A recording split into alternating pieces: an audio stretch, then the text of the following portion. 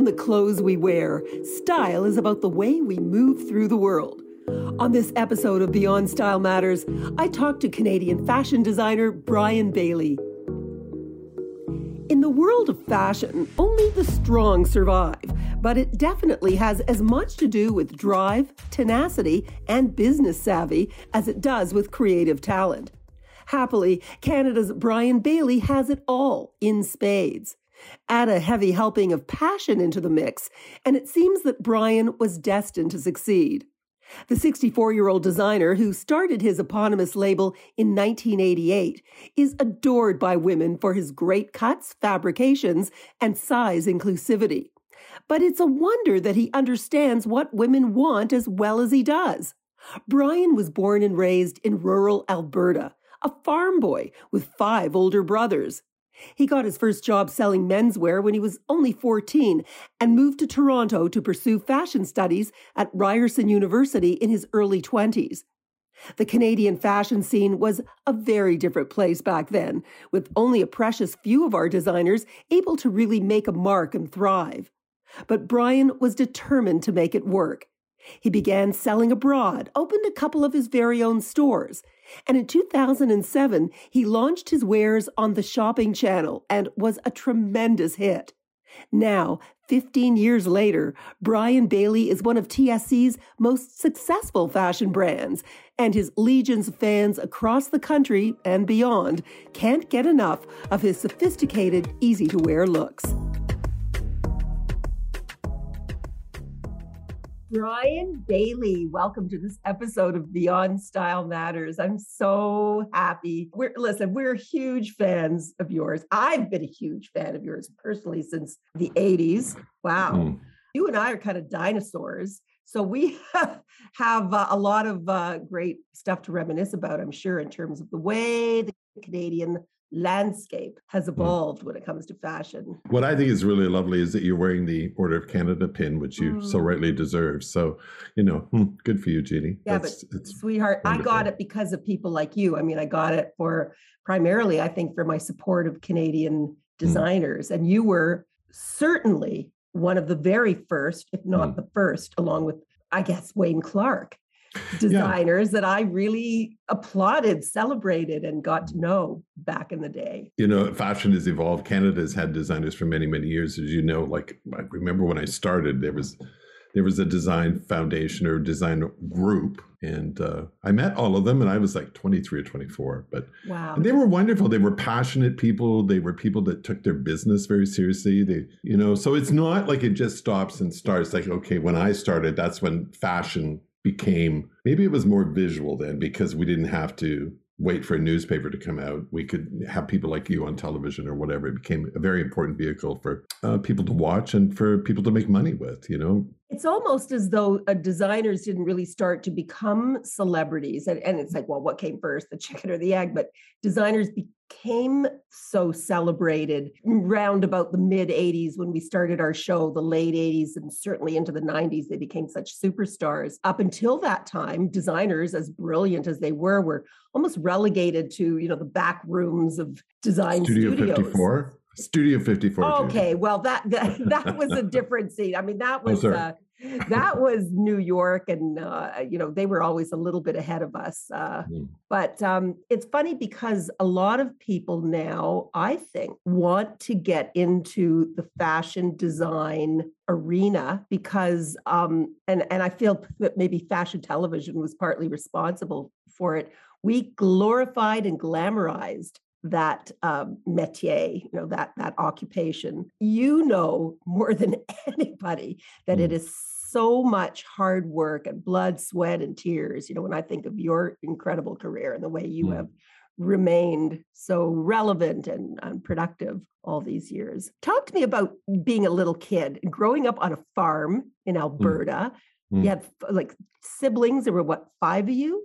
Six boys, 5 brothers. 5 brothers and no sisters. Not one, no. Wow. But my mom was there. She was a great mom. I had great parents and great family life and great brothers, and they still do today, and they're all out west. And Yeah, I just think it's really, I was very fortunate to have such great support. The same as, your history, my history is different from yours for sure. But I think my father originally was from Toronto and he went out west and at 13 became a farmer during the war. Yeah. During the war, there was no, his uncle didn't have children. Well, my dad went out because they needed to bring the food into the table for all the wartime people that, like you don't want to run out of grain. So that's what my dad did. Yeah, it just evolved from there. Suddenly, met my mom. My mom was a teacher and loved her profession. I think, you know what? The survival part of being in my business is that I believe my parents taught me integrity first, like be true to your word. And if you say you're going to do something, do it and do it to your very best and know that come success or failure, that you did your very best. Mm-hmm. And be passionate about what you do. And my parents were both in their career choices. My dad, a farmer, and then later worked for a hospital as a purchasing agent. But my mother was very, very passionate about being a teacher, and they just totally love it. And don't do it if you don't love it. What kind of farmer was your father? Like, was he growing things on the farm? Were you raising animals? Well, he had a very small farm that was left to him from his aunt and uncle who didn't have children. And so it was a quarter section of land. It wasn't enough to raise 6 boys with. So that's why my mother worked as a teacher. But man, the stories that I just I hope there are many people that have a childhood like I had, because it was amazing, just amazing. Like you and I enjoy. That's why I love hearing stories about your growing up with your mom and the things that you did. And although they're different, they're the same because the family values are there. And I think it's still there today with my brothers and their children. We don't get together like we used to. They do, but I'm quite a ways away. But anyway, at the end of the day, you take that with you. And it's like I get together with my friends and it's the same. You have a summer picnic and you do whatever, right? So, did your mom have great sartorial style? I mean, I'm curious to how you got this penchant for fashion. I think my mom had solid style. She didn't have the money to be fabulously Dior dressed or whatever, And gee whiz, is that really practical in a farm in central Alberta?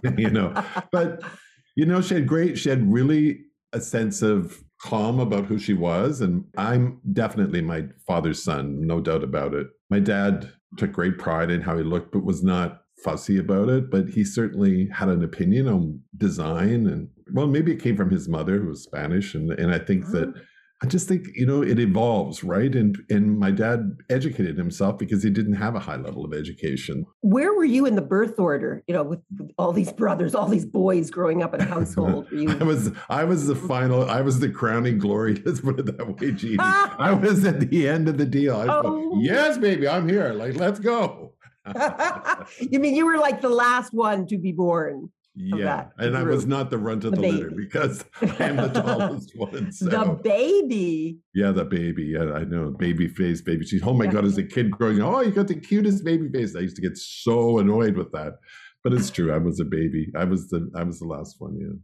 You had a job selling menswear before you even went to Toronto to study fashion at Ryerson. Yeah. So was that your first foray into the world of fashion? Yeah, I worked in this great menswear store, and it was a farming community. Farmers would come in once a year because their daughter was probably getting married or they were going to a funeral or whatever. And they bought a really good suit. It was a Warren K. Cook suit from Montreal, one of the best makers in the world. And so I learned fabric from this great mentor of mine. And menswear fabric and menswear make is highly specialized. It's an art in itself, Savile Row, and that's taking it to the extreme in England, but the finest of tailors. But in Canada, we had many, many European people that came, and they were unbelievable tailors. And I think Warren K. Cook employed most of them because the workmanship and what I learned from working with them just on the phone and them sending me diagrams of how to do it and how to do whatever, it was a great learning experience. And man, I had my hands on some of the most beautiful fabrics ever at the age of 14 and 15 and 16. Wow. Yeah. Wow. And so to measure a man, you have to, the guy's got a bit of a belly, he's got a stoop, he's got this, he's got whatever. And you have to really be able to gauge the posture and the structure of this guy's, stance in order to make him look good. And my mentor, Max McLean, was a very polished menswear merchant. He had ended up with 2 stores, but man, what a talent he had. He was a hockey player, a professional hockey player. they became a menswear retailer. And he just let me go, Jeannie. He just let me thrive in the business. I mean, I got to know the business. I loved the merchandising, the visual presentation of it. And I used to go to Edmonton. I would drive to Edmonton on a Wednesday because we didn't work Wednesday afternoons. And I would drive to Edmonton to look at Henry Singer. And Henry Singer in Edmonton was the menswear store like Harry Rosen is today. Mm-hmm. And literally it was huge stores. And their window displays and their merchandising was beautiful. And I used to watch it all the time, color selection. Yeah. Wow. So it just, I had great opportunity, I guess, And you were so young doing this. Like you were what, in your late teens? You started working at that store when you were a teenager? 14, yeah. Unbelievable. It's a passion like you have for what you do. You go. And it's like to go into the trenches one more time. You go, yeah, let me at it. And you just go because in your heart and in your soul is the passionate to get the great interview and to do what you do so well, right? So I think you learned that. You probably got that from your parents, no doubt about it, But someone with your passions, I mean, did you feel as though you fit in? I mean, a lot of designers that I've spoken to, some of the greats, have told me that they grew up feeling like outsiders. I don't know why they have that commonality, but how did you feel in that farming community? I mean, did you feel like, you weren't the one that was inspired to carry on the farming business? You wanted to go in a different direction. Yeah. I think at that time, there's a whole life that's separate from my professional career. And that's the fact that I'm a gay man, and being gay in a small town in rural Alberta at that time, I don't think I really thought about it. I never entered into my mind that was a deterrent, because it never was. I just lived a pretty wild and crazy life. And I would cook up fashion shows and get all the women in town to model in the shows and get them in the mall. And they were great shows, and it was wonderful, wonderful times. But I never really thought about, whether I was, my sexuality or something like that. And I think a lot of people for that could be a bit of a stumbling block depending on where they lived or whatever. But I just never really thought about it. I just did it. You just went out and I don't know, you just made the community yours, and the community loved you for it. And I was really lucky. And obviously your parents, I would think, supported you and encouraged you to follow your dreams. 100%. Wow. Yeah, they made me work for it. Yeah. It's not like they couldn't help me to do it. It was like, you're making your decisions, make sure that, you realize what else is coming. I mean, was your life not like that? Like, did you not have situations, it's slightly different lifestyle, but still there were moments that your parents probably made you think about your choices. That's for sure. Yeah, well, I know they encouraged me so much to follow my dreams because they weren't allowed to follow theirs and the world situation, and stop them in their tracks. So they it was almost as though they were living vicariously through me, and I felt a responsibility to go as far as I could go and embrace life with that kind of gusto that they were never allowed to really feel. Every great conversation needs a pause, so this is a perfect time to talk to you about our sponsor, TSC, who, without their support, this podcast wouldn't be possible. Now, as you might know, I've covered the catwalks of Paris, Milan, New York, and London. And so why have I partnered with a retailer like TSC, today's shopping choice? Well, I believe that great fashion should be accessible to everyone, and TSC.ca is home to some wonderful Canadian brands and designers like Kim Newport Mimran, Brian Bailey, Kayla Kay, Ron White, and Hilary McMillan. And of course, TSC offers so much more than mere fashion. Discover quality Canadian jewelry and accessories from Pico, Brass and Unity, and I. You can find more Canadian designers and brands in the CAFA store at tsc.ca/CAFA. And let's all shop better together. Besides the fact that you're a great creative talent, you really are such a savvy businessman and would have to be to keep the kind of business that you built for yourself alive and relevant, as I said, and successful on so many different platforms. You've always kept up with the changing times. Retail has changed so monstrously. And so many designers that I've met, as brilliantly talented as they were, because they didn't team up with a good business person, they couldn't make it or they couldn't survive for long. You never needed that because you were a good business person and a great creative talent as well. That's the kind of a right side, left side of your brain, functioning in tandem, which is very admirable. That's true. It's very important to have both, or to at least be aware. It's very important to have great business people around you if you don't have that. And I have always known that what I couldn't do, I could hire, and that I would still have to be aware of what was going on to this day.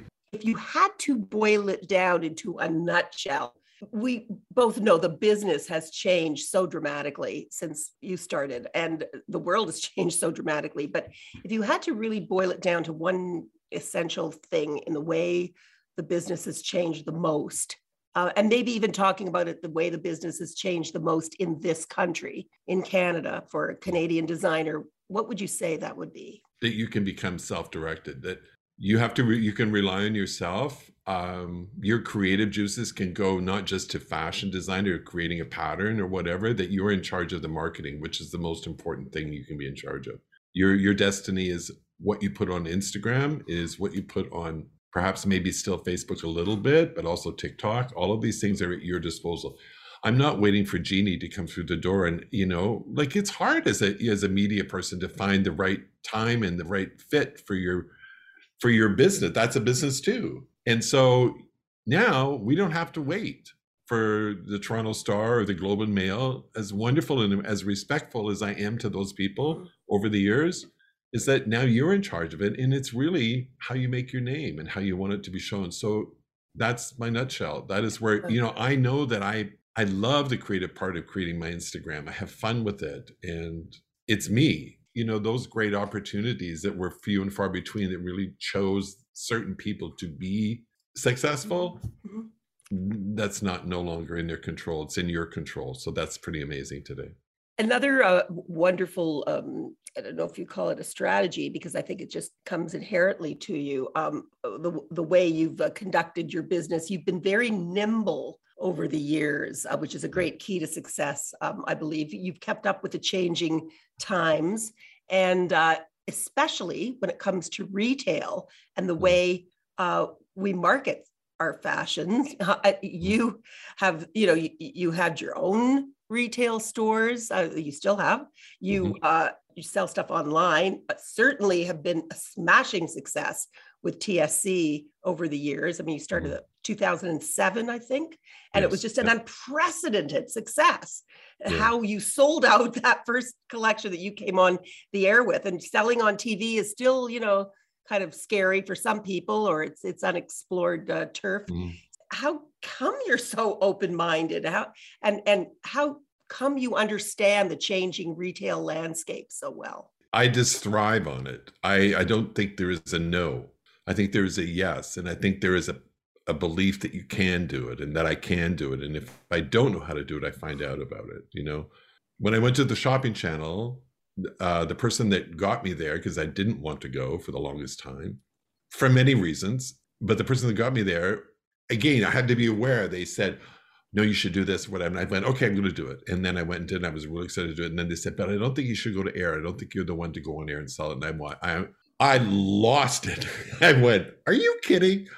I've been selling and making people, giving people the watching. I mean, I get worked up just thinking about it. Seeing people wear my clothing, but being able to encourage them to take a chance with their life, with their fashion life, is what I'm about. And it's half the reason that this particular person liked me so much. I want to do this myself, and I need the opportunity to try it. And I had been doing Project Runway, and I had fortunate enough in my career before then to have done many different television interviews or whatever. I wasn't a savvy journalist or TV personality as you through all of your media background, you got to television, from radio to and then, everything adds up to where you are today. But when I went to the Shopping Channel, I wasn't Mr. Polished. I had to polish a little bit. So it became, over the 15 years, it's grown to where they put up with me because I'm on air. And I always I think integrity towards women, I wanted to show that. So it had to be my mouth that said it, not somebody else's talking about me. I guess people are shy, right? And I don't really know shy too well. So, I mean, I do get shy. I do second guess myself. I do not like going to public functions, believe it or not. Listen, and I would certainly be the first to say it, and I can say it because I've known you personally for so many years, decades. You are all about authenticity, and that is a large part of your appeal. Really what you see is what you get. And in this world of superficiality, especially, the fashion world, can be filled with that. You really come through loud and clear as a true heart. I appreciate you for that. Another reason I appreciate you and women, around the country and even beyond appreciate you is your idea of inclusivity, which came at a time when it wasn't necessarily fashionable. Now, of course, it is, thank God. But for the longest time, that wasn't, quote, fashionable thing to do. Right. You were doing it. You were one of the first people, I think, that did it, certainly in this country. I'd never even, come across that before. Oh, he's doing, extra, extra, extra large. And, isn't that fabulous? What made you see the light in that particular area? I was at a point where I was doing regular sizes and there really wasn't a need for me in the marketplace. And I didn't do like jackets and pants and skirts and coordinating pieces and, the same as what many, like, I don't know, Anne Klein and like Max Mara and all of that's what they do. That's called sportswear. So you can buy various different pieces and makes your day outfit. There really wasn't a need for me to do that. And I really realized that I needed to specify into certain areas of the marketplace, and that would make me more important. And I came from a big family.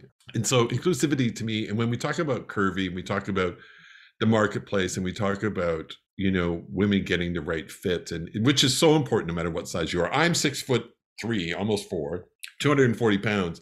I need great fitting garments. I want to look as good as anybody that's 5'10" and like those little, you kind of go ping because they're the perfect size and they're the model size and they're what the industry standards are. And I go, industry standards? Are you kidding me? Like, get a grip. Like, and for women, so I always went, well, size 4 doesn't mean anything more than you're tiny. And really a 24 has the same inside femininity mode to dressing. The idea of being a woman is exactly the same. But then there's the mean side of society that goes, no, you're fat or you're this. And I went, go to hell. You're not that. You are everything more and more of what a woman is. So it was a big challenge for me, and we just took it on. I had great people working with me. People that were as passionate about creating the perfect block, because it's a totally, like, plus size is a totally different fit and creation from regular size. The armhole's different, the shoulder slope's different. The how people stand, of course, is different. There's so many things, but you can create the same polish that a size 4 does. And I look at my runway shows from the festival and from over my career. The biggest thrill to me, and it kind of brings a tear to my eye, a little emotional, that I never really thought about what women were other than that they were women. I just thought, you can walk a runway, girl. You deserve it. You go out there and get it. And you're beautiful. Now, I'm going to be remiss if I don't ask you about this. The whole question of sustainability, because there are a lot of frocks out there in the world. There's a lot of stuff. There's a lot of junk. Some of these garments are mood elevators, and we certainly do need that. But some people would say, there's too much fashion. How do you come to terms with that? Is that something that you're aware of a lot of the time, or that you really want to address at all? That's a delicate question, because it's how we make our living, number one. And so I'm going to say reuse, recycle. And I love watching people do that. Friends of mine go to the value thrift stores and they reuse and they recycle and they put it with my stuff, and they put it with, anybody, like wherever it fits into their wardrobe. I think that's a really wonderful way of doing it. Today resale shops are a big deal. It's beyond chic. It's smart. And I mean smart intelligence, that you can create your own style through somebody else's discards, and I think that's beautiful. I think that sometimes it's too nonchalant, your sense of style. Like you can't just throw on your, a big old sloppy blazer and expect it to work. There has to be a little bit of fine tuning done maybe sometimes. But other than that, that's just the designer coming out in me. Do I think about how much I sell? For instance, at the Shopping Channel, we move through a lot of product and it supports a lot of people. When I think of how many people are indirectly or directly employed by what we do, it's mind-bending. Sustainability is, if it's real, then I'm all for it. But if it's not real, and I'm not about here and now to point it out on this podcast who isn't real, because then I'm all for it. There's certain places in the world where I will not produce.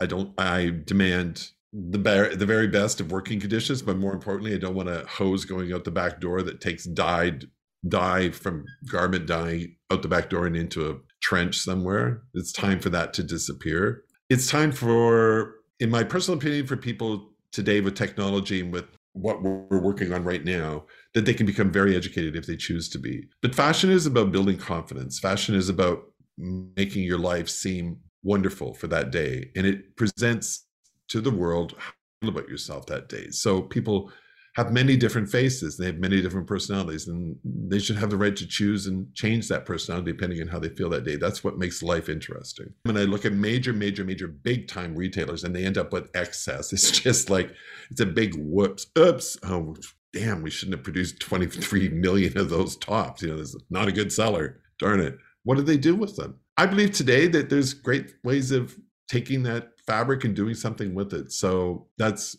those people who are at that caliber of production need to understand that they must have a sense of responsibility for turning it into something else that's viable and usable. And that we may not be there yet, but we're getting there. Well, one of the best things too that I can say about you, and I mean it with the utmost respect, your clothes are great quality, especially for the price, and beautiful, cuts and fits and fabrications. So that's one thing that I think is also a step in that right direction, because we want to hang on to your stuff. I mean, I have Brian Bailey pieces in my wardrobe, that really go back. The thing is that these fabrics that I work with, they don't wear out for the most part. Like I may make a mistake once or twice, but so they still look good. So yeah. I've always loved you, but I think I love you even more now after having a chance to really talk to you to this degree and beautiful conversation. I really, really thank you for being so candid and gracious and smart and informative. And it's just been an absolute pleasure having you on this episode of Beyond Style Matters. I'm honored. Thank you, Jeannie.